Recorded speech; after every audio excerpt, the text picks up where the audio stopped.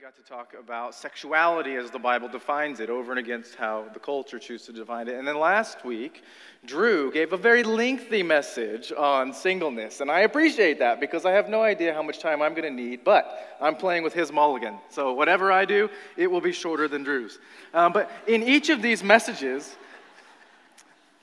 he's okay with that. In each of these messages, we have been confronted with what the world says about these topics, and then we have insisted that the Christian thing to do is to return to the Scriptures and understand what God says about this subject. And I am not so naive as to believe that everyone in this room has the same thoughts about marriage. In fact, I would guess that however many people are in this room, we have that many different ways of thinking about marriage. We have very different relationships to marriage. We have people that have been married for a long time, some not so long. We have people that aren't married at all. We have some that were and are now widowed, and we have some that were and are now divorced. We have some that have no interest in marriage and some that really want marriage. And we need to go back and study what it is the Scriptures actually teach about this subject, because for every situation I've just listed, and there are more, what the Bible says about this institution matters, because I would argue that it is way before Matthew 19 that this shows up. It's, as Jesus points out, it takes place in the garden. The Bible, as Paul Weiss has said in the last couple of days, the Bible begins with a marriage, and then in the book of Revelation it ends with a marriage. And everything in between it is really about a marriage of one sort or another. So whatever relationship you have to such an institution as marriage, it's important that we recognize what the Bible says about it. So let me actually begin by praying for us, because I would hope that from the host of perspectives that are in this room, that you'll ignore everything that I say and listen to what the Scriptures say. Let's pray.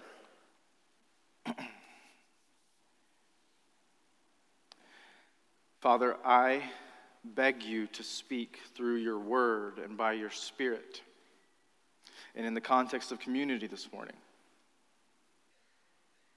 I pray that you would give us the ability to lay down preconceived notions, to lay down preferences, to lay down selfish desires, and to hear the truth. And that once we have, we'll have hearts that are willing to engage with your Spirit in the process of transformation. Father, this subject is difficult for some. For others, they come to it with an indifferent perspective. But I pray that in each case you will speak, and that in each case we'll seek out wise counsel. We will delve into the Scriptures through prayer and in vibrant biblical community. God, teach us today what it is you would have us know about marriage, not for the sake of marriage, but for the sake of you. Teach us more about you. We ask these things in Jesus' name. Amen. So we all have different beliefs in this room. Beliefs are important, unbelievably important, because what we believe shapes what we do. If you're with us on Wednesday nights, we're going through the book of 1 Timothy, and you'll hear almost ad nauseum this idea that our orthodoxy shapes our orthopraxy, and it even goes the other direction. Our orthopraxy shapes our orthodoxy. Now, to clear up those terms, it's right belief, orthodoxy, shapes right living, orthopraxy. But how you live shapes how you believe, and how you believe shapes how you live. So we got to do both pretty well.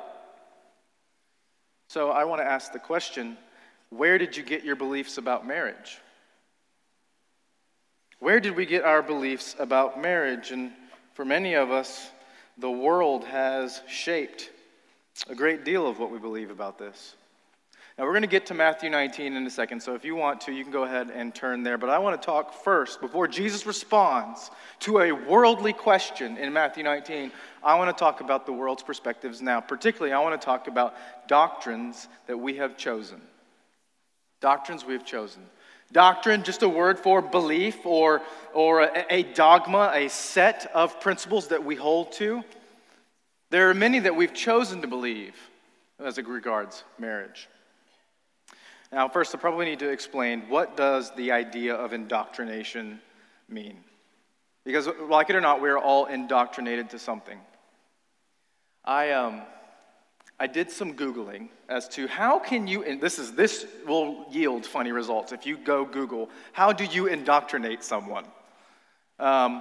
It is amazing. There are people that are formerly members of cults that are now exposing this very, very effective tactic of indoctrinating someone such that they will come to believe something either good or absurd.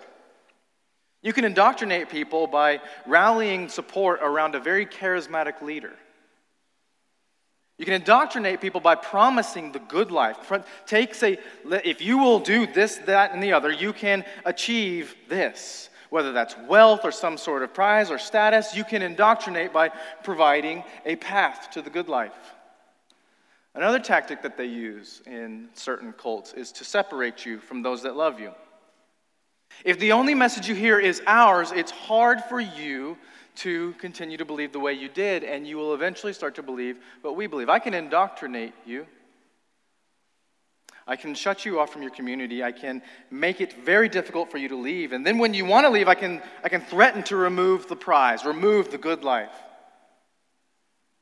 It's amazing how these people that have left cults say, wow, I had no idea what they were doing to reshape how I believe and how I act and how I live.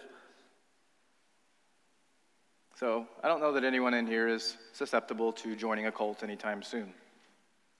But culture is doing everything it can to indoctrinate you. Culture is trying to teach you certain things to believe about marriage. It is very, very different than what the Bible explains about marriage. A few weeks ago, actually about a week ago, I had the opportunity to take my son. We drove 2.5 hours east, and we went down to Eufaula. My wife, her family has a big farm right there off of Lake Eufaula, and every time one of the boys or one of the men in their family turns 16, they have this big rite of passage ceremony. It's really cool. I've never been a part of one. This is the first group of cousins that turned 16 since I've been in the family. There's a lot of girls in the family. But when David and Nathan, who are cousins, and they turned 16 about a month apart, last Saturday we had their rite of passage ceremony. And so I took my son. Rachel stayed here for some homecoming stuff, but Matthew and I went down. And it was awesome. So we have all the guys, really as much family as can. They show up down at the farm, and it's this beautiful old rock farmhouse, this ancient barn with hand-sawn lumber. It's this gorgeous property, and we spend all afternoon doing guy stuff, the stereotypical guy stuff. We spend hours shooting guns at whatever we can find. When we go and we cook a bunch of meat on a grill. It was awesome. My 3-year-old son is now privy to a world he didn't know existed, and he loved it. And then later that night, as it gets dark and it starts to get cool out on the property, we all go into the old barn. And it looks a lot like this, actually. So they've collected over the years old pews from churches. And they pulled them out and arranged them in the barn so all the family can sit. And we have, in the center of the barn, it's lit by they have some Christmas lights strung and some lanterns. It's this real kind of old, ancient look. It's very primal. And we put in the middle of the room, we put 2 chairs. One for David and one for Nathan. So all the family's sitting back there. Theirs right here. They're facing this way. And then back here, this was the part I got to play. So mounted on the top of the barn up there is a giant moose head that their grandfather killed. Right there is the elk that their grandfather killed. And then back here is the big stuffed black bear that their grandfather killed. It is so manly, I didn't even know what to do with it. It was a blast. So David and Nathan are sitting right here. They're looking this way. And then we have the elders of the family. I'm now one of the elders of the family. It's my daughter's fault. My hair's turning white really quick. So we have the elders of the family sitting here, 8 chairs. And Nathan's father started. And he looked at these men. And he said, this is what it means to be a biblical man. Explains it to them. Then their grandfather went next. And he said he's in his 80s, he's aging quickly. He takes off his oxygen tube long enough to give basically a 20-minute sermon. And he explained what the value of family. He's the patriarch. He's the reason that this whole room exists. And he explains how valuable family is and what you do to sacrifice for family and how you love your family. Next was Uncle Jeff, and he is a sergeant in the Los Angeles County Sheriff Department. He flew in from California, and he said, biblical men protect those they love. They care for those they love. They provide for those they love. And he gave this rousing charge. Then their other uncle, Peter, who is a professor of economics at San Jose State University, said, this is how men steward their money well. And then I was next, and I got to speak to them on sexual purity. Let me tell you about sexual ethics as the Bible explains it. Let me tell you how to treat women. And then their other grandfather got to talk about hard work and generosity. Then Rachel's dad got to talk about men as titans of spiritual discipline that spend time in prayer, spend time alone with God. And then David's father got to finish and say, let me tell you what you can and cannot do on your own. And you can do almost nothing that these guys have described without an absolute allegiance to the scriptures. It was amazing. I loved being a part of it. But what were we doing? In each of these topics, we were explaining to these two 16-year-old men, the world will tell you something, let us tell you something better. The world will indoctrinate you to matters of family and marriage and sex and finance, and let us serve as watchmen. Let us serve as the men on the top of the city that look out and say, here's trouble coming. You're going to encounter, as 16-year-old men, you're under a lot of protection now living in your parents' house. But when you leave, the world will come at you full force. Let us equip you to deal with it. Let us indoctrinate you first. Because the world, when it comes to marriage, will spend a lot of time indoctrinating you to things that aren't biblical or at best are horrible variations of the biblical ideal.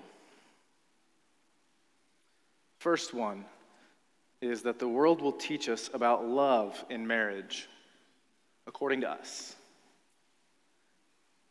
The world will say, listen to us. We have some wisdom as it regards love in marriage. It'll say marriage is a place where two people that are in so much love, that experience this beautiful romantic relationship, can just flourish, and then the fairy tale wedding will take place, and then the fairy tale life will just go on forever. My kids right now, their favorite story is Sleeping Beauty. It drives me crazy, but that's what they love. And so we read it a lot. And I writing this sermon, I'm thinking, wow, am I teaching them about true love and about we just need that one person to come and kiss her so she can wake up? And like, is this the fairy tale? Is this what they're going to understand? Do they look at Rachel and I like this? Do they think that we had this whirlwind romance and this is what it means to be in love? Because when the world talks about love, it's more about romance, sexual fulfillment. Two things, by the way, that aren't unbiblical, but when elevated to the status that the world puts on them, they become so quickly. The Enlightenment period happened 300-ish years ago. And what it did in our culture is it took a society of men and women who cared more about the collective, who cared about their village, who cared about their community, and would serve with that in mind, and said, actually, the most important thing is you. Self-actualization. Understand yourself. And it trickled down into our marriages. Eventually, marriage became less about us and more about me. You see, the world says I need to be in love with Rachel. I need her to fulfill all my wants and longings. I need her to be that perfect whirlwind romance. I need her to fulfill every role that every romantic comedy has ever placed on her. And I will sit here, and should she meet all of my criteria, then we will get married, and it will be eternal bliss.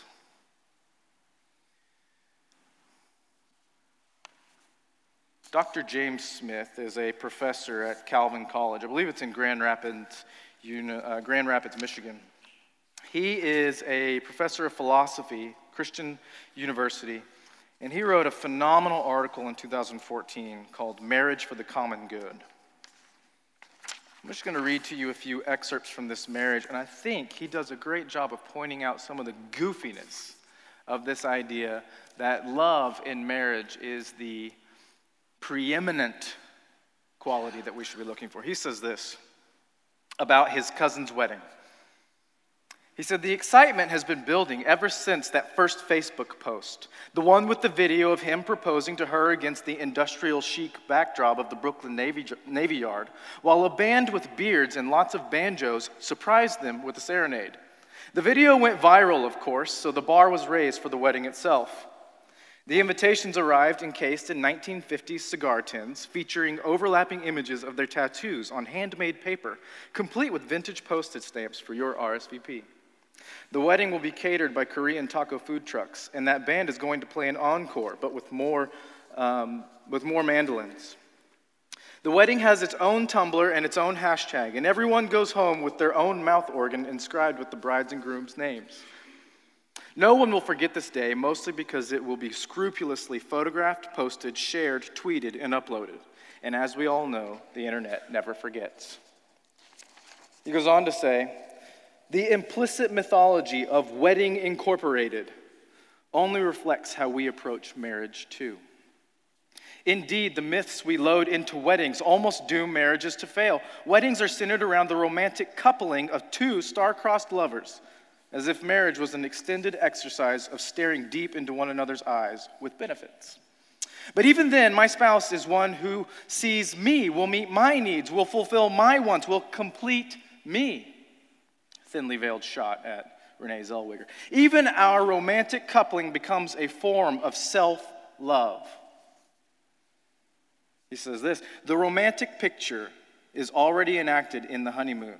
To kindle your marriage, you need to get away. Retreat from the drudgery of the workday world, which is apparently matrimonial poison.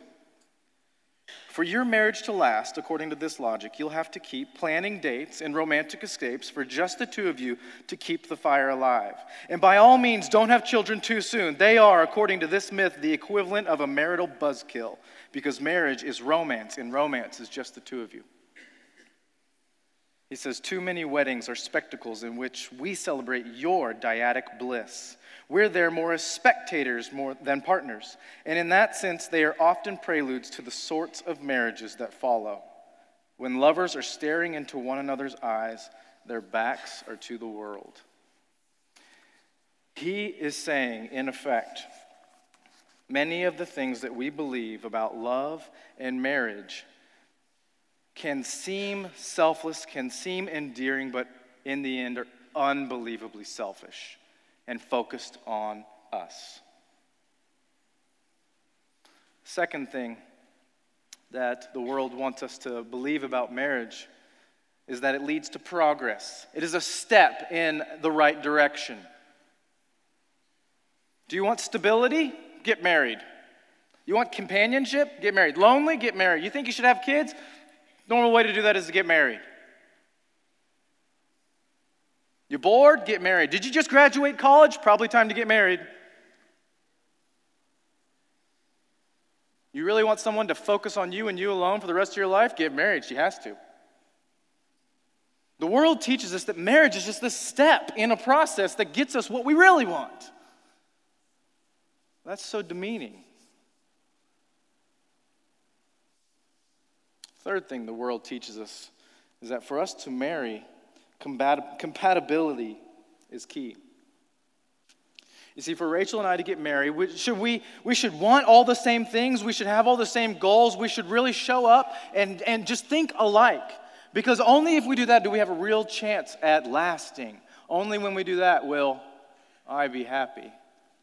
You see how selfish some of these things are. If Rachel is to be, if she's compatible with me, I want her to like all the things I like and dislike all the things I dislike. Basically, I want her to be perfect and I want her to ask me to do nothing. She needs to fit all of my criteria and I don't want to change a bit. And only then are we compatible. All these things seem admirable, but at their core, they're incredibly selfish. It's a quote here from Stanley Hauerwas. He is a professor at Duke Divinity School. He says this: "Destructive to marriage is the self-fulfillment ethic that assumes marriage and the family are primarily institutions of personal fulfillment, necessary for us to become whole and happy. The assumption is that there is someone just right for us to marry, and that if we look closely enough, we will find the right person. This moral assumption overlooks a crucial aspect of marriage. It fails to appreciate the fact that we always marry the wrong person. What he's doing is he's saying there is no such thing as a soulmate. There's no such thing as the one. Who is that? Who fits you perfectly? He says you always marry the wrong person. Matt Chandler says it like this: there is no such thing as the one. Once you say, I do, she's the one. 7 minutes before that, not the one.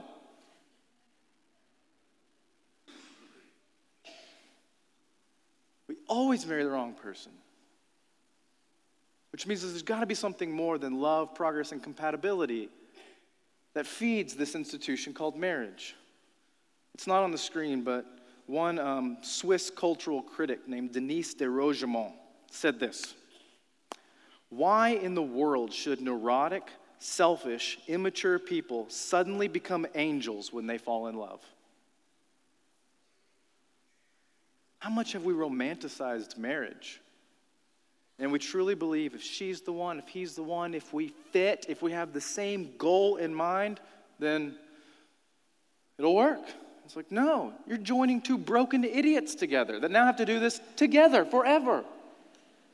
You always marry the wrong person. So there's something else that we need in order to understand marriage. If those are the doctrines we've chosen, perhaps we should instead turn and look at the doctrines that have been decreed since the beginning of time. Things that are set in place without our consultation, without our opinions being considered. You know who will mess up marriage if you let them set the rules? Me and every one of you. We have no authority to describe what such a holy institution looks like. But God does, and He has. We've spent thousands of years ignoring it. As I am looking David and Nathan in the eye, and this is awkward. I'm kind of the guy. I told their dads, I said, I really hope you've done like your side of the work, because I'm not giving your sons the sex talk. But I will describe sexual ethics according to the Bible to them.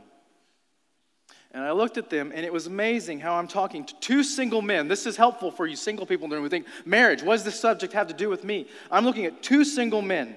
And the only way I can describe sexual fidelity and sexual purity and what it's going to look like to remain faithful to wives should God one day give them, all I could do to two single men is keep going back to marriage. I had no ability to talk about sex outside of marriage because the Bible doesn't give me that ability. I had to keep going back to what sex was designed to do. So David, Nathan, let me describe to you, and I have to keep telling these single guys about marriage. All I'm doing, I think, is making them jealous. But I had to go back to the design. So, that being the case, let's look at what Jesus says first in Matthew 19. When asked by worldly men about divorce, he says this in verse 4. He answered, I'll back up to 3. The Pharisees came up to him and tested him by asking, is it lawful to divorce one's wife for any cause? Any cause whatsoever. It's a worldly question. Verse 4, he answered, have you not read that he who created them from the beginning made them male and female? And therefore, a man shall leave his father and his mother and hold fast to his wife, and the two shall become one flesh. Jesus responds to, someone's listening to him. Jesus responds to the question of divorce by going back to marriage's design. Going back and say, hey, wait, he who created them from the beginning. Let's go back. You need a remedial course in marriage, obviously. Let's go way back. And he goes back and he describes God's original intent for marriage, and then he quotes Genesis 2:24. So we need to, instead of looking at the things the world says, we need to see what God says about it. So what is marriage's design according to God? Paul, in probably the most saturated chapter in the New Testament on marriage specifically, in Ephesians 5 describes a host of many things. Now, we'll typically go to this chapter when we want to talk about men's and women's roles in the context of marriage. That's not what we're talking about today. I have a lot of room to stay where I want to without dealing with the fringe issues because we've already dealt with manhood, womanhood, sexuality, singleness, and we'll deal with divorce. So in a lot of ways, I can stay focused. This is what Paul says in Ephesians 5. Husbands, love your wives. This is starting in verse 25. As Christ loved the church and gave himself up for her, that he might sanctify her. If you're in like a real Bible, circle the that. This is why. That he might sanctify her. This is why Christ loved the church and gave himself up, having cleansed her by the washing of water with the word, so that he might present the church to himself in splendor, without spot or wrinkle or any such thing, that, circle to that, she might be holy and without blemish. Now this comes right after the section on wives, submit to your husbands. So wives, submit to your husbands. Husbands, love your wives. And then it says, and this is what takes place. Holiness, sanctification. Contrary to what the world teaches that says that marriage is all about love, the Bible seems to teach that marriage is all about holiness. It's all about imaging the picture of Christ in the church. We'll get to that in a second. Now, I'm not saying that marriage doesn't involve love. It just involves biblical love. Biblical love tends to produce holiness. It calls people to a greater degree of Christ-likeness. The second thing that marriage demands, according to God, is power.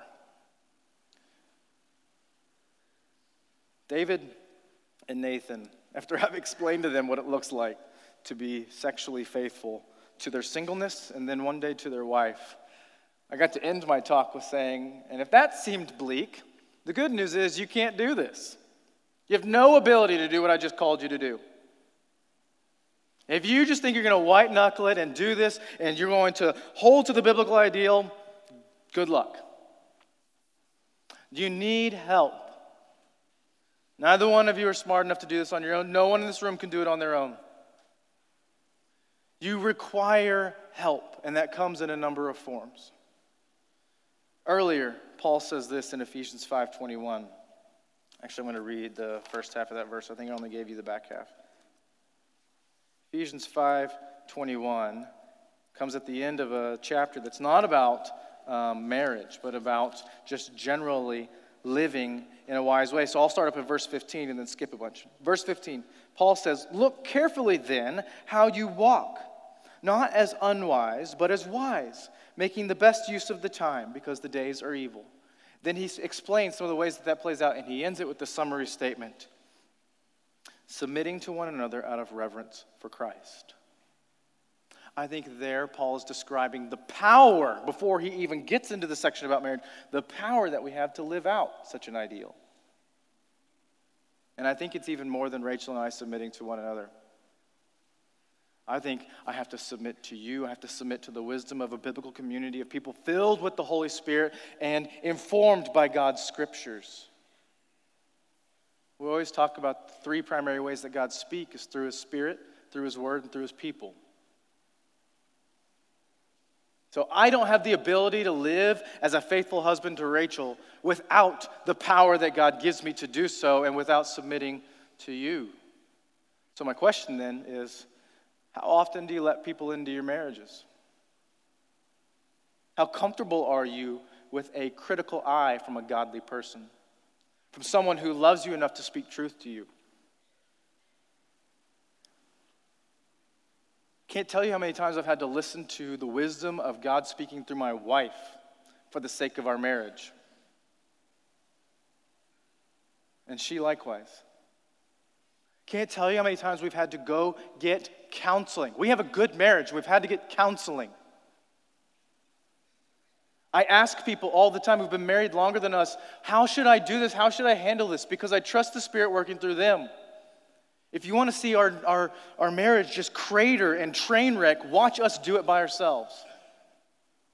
Again, we both married the wrong person. We both married broken people. Left to our own devices, like David and Nathan, we can't do this. But Paul says, Submit to one another. That's how you look carefully how you walk. That's how you exercise wisdom instead of foolishness. Finally, our marriages are supposed to proclaim something. Marriage is intended to have a message. Anyone who has a spouse is, by default, a preacher. Look at what Paul says in Ephesians 5:31. He too quotes Genesis 2. He says, "Therefore a man shall leave his father and his mother and hold fast to his wife, and the two shall become one flesh." And then he goes on to say, this mystery, this one flesh mystery is profound. And we think, wow, mystery, I guess we'll never know. And then he explains it. And I am saying that it refers to Christ and the church. Now, how is Christ joined with his church? Through the gospel. Like, the gospel doesn't exist to fix my marriage. The gospel doesn't exist to make me an easier person to love for Rachel, which, by the way, would be helpful. But the gospel is the primary thing. My marriage is the figure. My marriage is the metaphor, not the gospel. My marriage is intended to give the world a picture of the gospel, to give the world a picture of God reconciling things, of brokenness coming into the light, of brokenness turning into restoration and healing and reconciliation.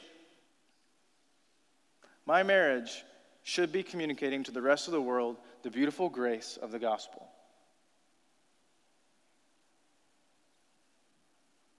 So, if that's true, if marriage has a design according to God, and that design is to make us holy, if he empowers us to do so by the Spirit in us submitting to one another, and then if it's supposed to end, it's supposed to say something about the beauty of the gospel, what do the marriages in this room need?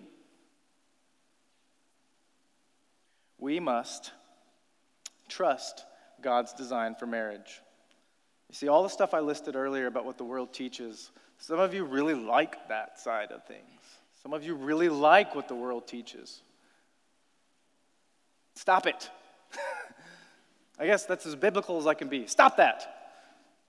Learn to love what God says about marriage, even when you have to submit to it, even when you have to say, that's hard, I don't get it, I don't quite agree. Just know when you disagree with God, you're always wrong. It just takes you a little while to figure it out. You never get to be right when you disagree with God. Arguing with the Bible, foolish endeavor. You always lose. Believe what God has said about marriage and trust him in it. Doesn't mean your marriage will be perfect, but it does mean it will be a place where holiness grows. We need to serve one another in the power of the Holy Spirit. I challenge you all, let people into your marriage. If you've never talked about your marriage outside of your own home, you are fighting with one hand tied behind your back. There is wisdom in this community. There's wisdom in this book. Let us in. We have ministries at Sunnybrook that deal with this. We have a counselor on staff. We have a marriage ministry. We have a Stephen ministry. We have people that are trained to help us. A refusal for help is just going to end in, I would guess, hardened hearts. Perhaps a divorce. Who knows? Let us in. Serve one another. Finally, we need to feel the burden of a world that desperately needs the gospel. If you have a wife or if you have a husband, you have a platform to preach the gospel. A difficult question to ask is, what does my marriage say about the gospel? What can people close to me? I don't need just, that guy at Walmart to look at you and your wife buying pizza or whatever and say, oh, I love Jesus. That's not what I'm talking about. But it's more along the lines of those who know Rachel and I well should be able to see Jesus and his love for his church in our marriage. When you have dinner at our house, you should see this. And if not, what's the problem? Ask. Ask those who are wise. Ask those who are further down the road. What can I do to help my marriage proclaim the gospel? Why is this so important? It's so important because if our marriages are intended to proclaim something about Jesus and who he is and his relationship to his people, we need to remember that this world is full of broken marriages and people that are hurting. I don't believe anyone when they say the divorce rate is. I've given up on believing statistics. Everyone can skew them. But divorce is rampant in the world and in this room. That's another good reason that we need to spend time reflecting on our marriage and working these things out, because there are people in this room that have great marriages. There are people in this room that have okay marriages. There are people in this room that are on the verge of divorce. There are people in this room that don't even talk to each other at home anymore. And you need to feel that.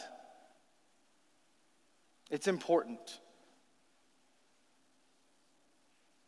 Your marriage is important, not because itself is important, but because the gospel is most important. Your marriage is important because the gospel is most important. On December 16th, 2006, I was standing here-ish at First Baptist Church in Moore, Oklahoma.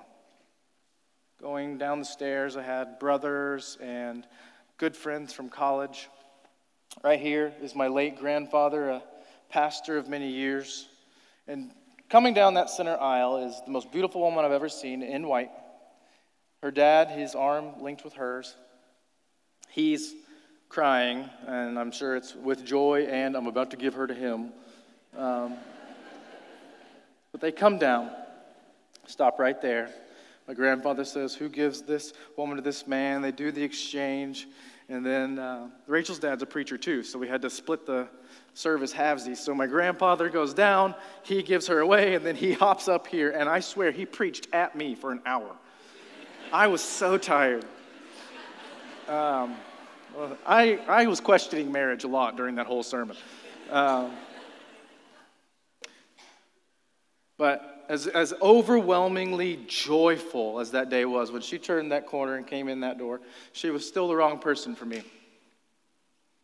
And then when we said, "I do," and we walked out, we all of a sudden had a new life to live, and bound to the gospel. And it's hard because when we left, I'm 21 years old. She's 20 years old. We don't even realize how stupid we are. And we leave. And I had no idea what biblical manhood looked like, as Jim spoke a few weeks ago. I had no idea how to not be passive, how to take responsibility, how to lead. No clue. Took me years to figure that out. And I married the wrong person, and she had no idea what it was like to be a godly woman. Took us years to figure that out. We decided that we were going to do things God's way in terms of sex, but that doesn't mean that we didn't have other relationships in the past where we weren't doing things God's way, and we bring all this baggage to this relationship. All these ridiculous expectations and memories and experiences with other people. And it was years of difficulty for us. Up to that point, we had spent a long time not living as godly single people. And when we joined together and we left the sanctuary, it was years of figuring that out. Throw in a couple of kids, that set us back. The first year of having Matthew, we were trying so hard to figure out how to be parents, we forgot how to be married. Job changes, moving cross country, coming back, college. It felt like the deck was stacked against us.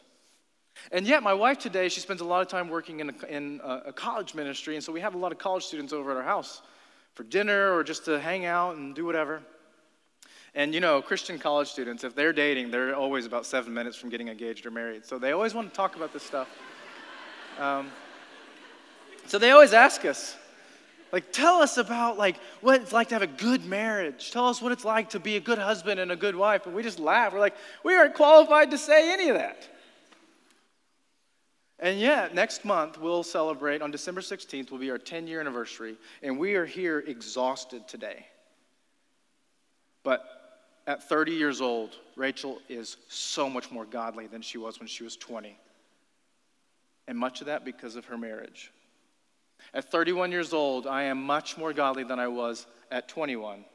Much of that due to our marriage that has shaped us, formed us, made us more like Jesus.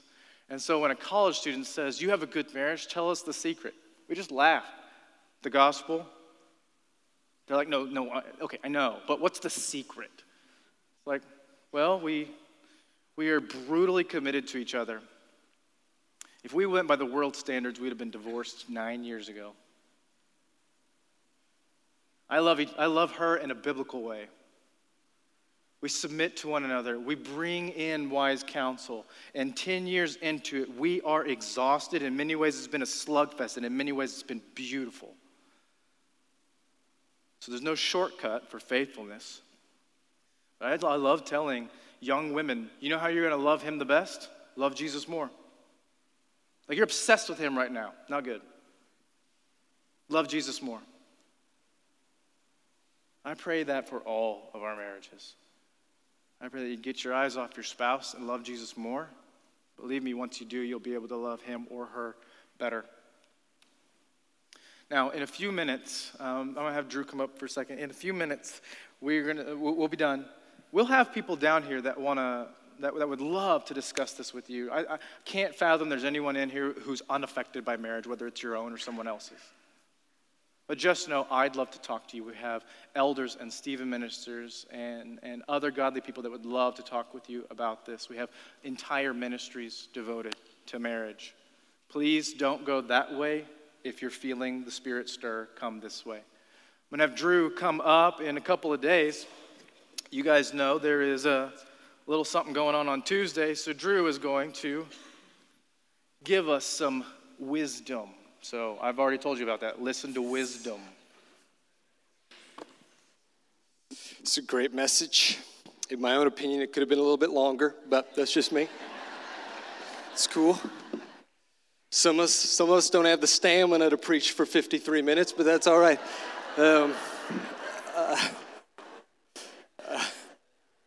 As Ryan said, this Tuesday there is obviously a fairly big election coming up. And so we just wanted to take a few minutes as a church just to kind of remind you of a few things. We hope that you are thinking about and praying about this Tuesday and what that might look like for you as you go to the polls, not just on kind of a presidential level, but as a church that lives in this community and wants to care about the good of the community that we're in, that you're thinking about local things and what that's going to look like. So we hope that you're doing that. But we do want to remind you of these three things as you go to the polls Tuesday. And the first thing is this, that as Christians, we get to be a part of a kingdom that is bigger and greater and more lasting and more important than the nation that we live in right now. And we're blessed to be a part of America, this free country with a lot of different privileges to it, but we are far more blessed to be a part of Christ's kingdom. And so we remember this, that our first allegiance is to that kingdom. That means that the way we vote and interact in our politics is in a way that we hope first for the kingdom to be advanced by it. And it also means this, that we ought to concern ourselves more with things of the kingdom, with loving our neighbor well, and with bringing the gospel to people, and through our marriage to reflect Jesus and his church. We ought to concern ourselves more with that than with the things of this nation and the voting thing. But that idea of us being part of a kingdom leads to our second thing, and that is that we are a people who ought not to be ruled by fear. And we believe that whatever happens on Tuesday, brothers and sisters, our true king still sits on the throne on Tuesday night and on Wednesday morning. And on Inauguration Day, and we have no reason to ever doubt his character or his integrity or his policies. He is a good king who always does what is right and always does what is just and is in control. And so we can be concerned, but we don't have to be racked with anxiety. We ought to be able to sleep well on Tuesday night, no matter what happens. Lastly, because we are a part of this kingdom, that means we are a people who ought to be marked by our love, first and foremost. This is something that Jesus says anyway, that they'll know that you're my disciples by your love, by the way we love one another as a church, by the way we love the world, and lastly, and maybe even most important in this climate and this time, by the way we love our enemies. Even if we think that those enemies, or maybe even if we're right in believing that our enemies may be political figures, people who may be ruling over us, we're called to love them, and Jesus says to pray for them, to pray for their good. Listen, the rest of the world at this time, America, is going to be really, really divided. And the reason why is because this nation is all they have. And if it doesn't go the direction they think it should go, then their life collapses with that, or so they think. But for us, we've got a kingdom greater than this. We've got a hope bigger than this. So I don't have to get irrationally angry about what happens on Tuesday. I don't have to be a jerk to people about what happens on Tuesday or how they're going to vote leading up to those things. I have a greater kingdom to be concerned about. So I am free to love when other people are angry. I'm free to be kind when other people want to hate, and especially within our church, that we ought to be marked by love for one another and not a divisiveness over those things. This is our hope this Tuesday, that whatever happens, that we as a church, Sunnybrook here and Capital C Church, would be marked by the kingdom, that we would be marked by hope, and that we would be marked by love. And so I hope that will be true for you. Let me pray for that to be the case for us over these next couple days. Dear Father, I thank you for the opportunity to live in this nation. We have the freedom to do this right here, gather together and sing and worship you and take communion together and listen to your word. This is a blessing that I so often take for granted. But far more than that, Lord, I thank you that because of Jesus, that we get to be part of a greater kingdom. We get to have a greater king. Lord, I pray that you would put in all of our hearts and minds an eternal perspective, one that sees him and his kingdom first, that loves it most. I pray that you would enable us through your Spirit to have hope, that you would give us wisdom in our voting and in our interactions, that you would help us to be loving with everyone we encounter. Whoever our leader ends up being on Tuesday, Lord, I pray that you would give them wisdom. I pray that you would cut them to the heart about the truth of who you are, about the truth of the gospel. And I pray that you would use whatever happens for the advancement of your name and your kingdom and your church, that you would get all the glory, and we would take joy in that. I ask you that in Jesus' name. Amen. You guys are dismissed.